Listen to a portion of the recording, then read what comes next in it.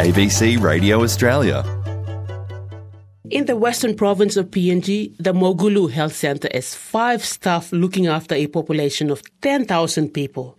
In addition to dealing with emergencies, the centre delivers a minimum of 5 babies a month. Some mothers will work up to 6 hours while in labour to give birth at the hospital. Some will not make it in time and deliver their baby on the way. Mary Nema is a nurse and midwife at the health centre and has seen her share of tragedy.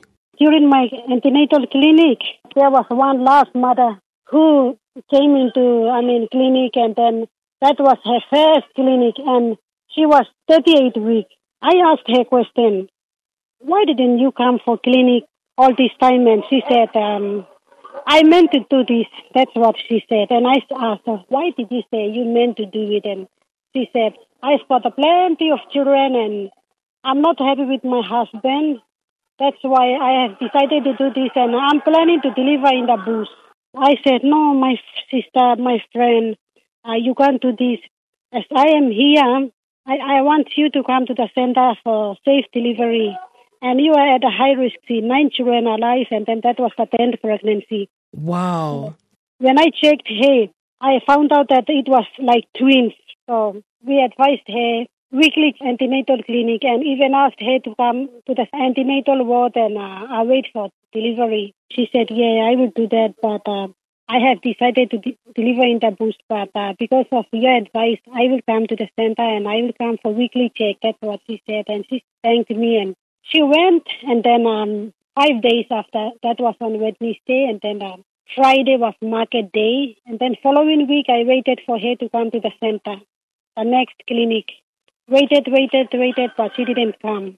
That Wednesday, the week Friday, we heard that there was knock at my door early hours of the morning. And I got up, but that fellow was not there. I was waiting, wondering who came and knocked on the door, and someone ran down and said, oh, there's someone laboring on the way, and we came to tell you that she's late stage and she's bleeding a lot. And then one of our missionaries' daughter was at a station, so she asked me if we could go and see her. So we got everything ready, IV fluid, all those necessary equipment to help her ready. And then we got on the tractor and we went. We drove down, and then where she was laboring, we arrived there and found out that she was already dead and the 2 babies were alive.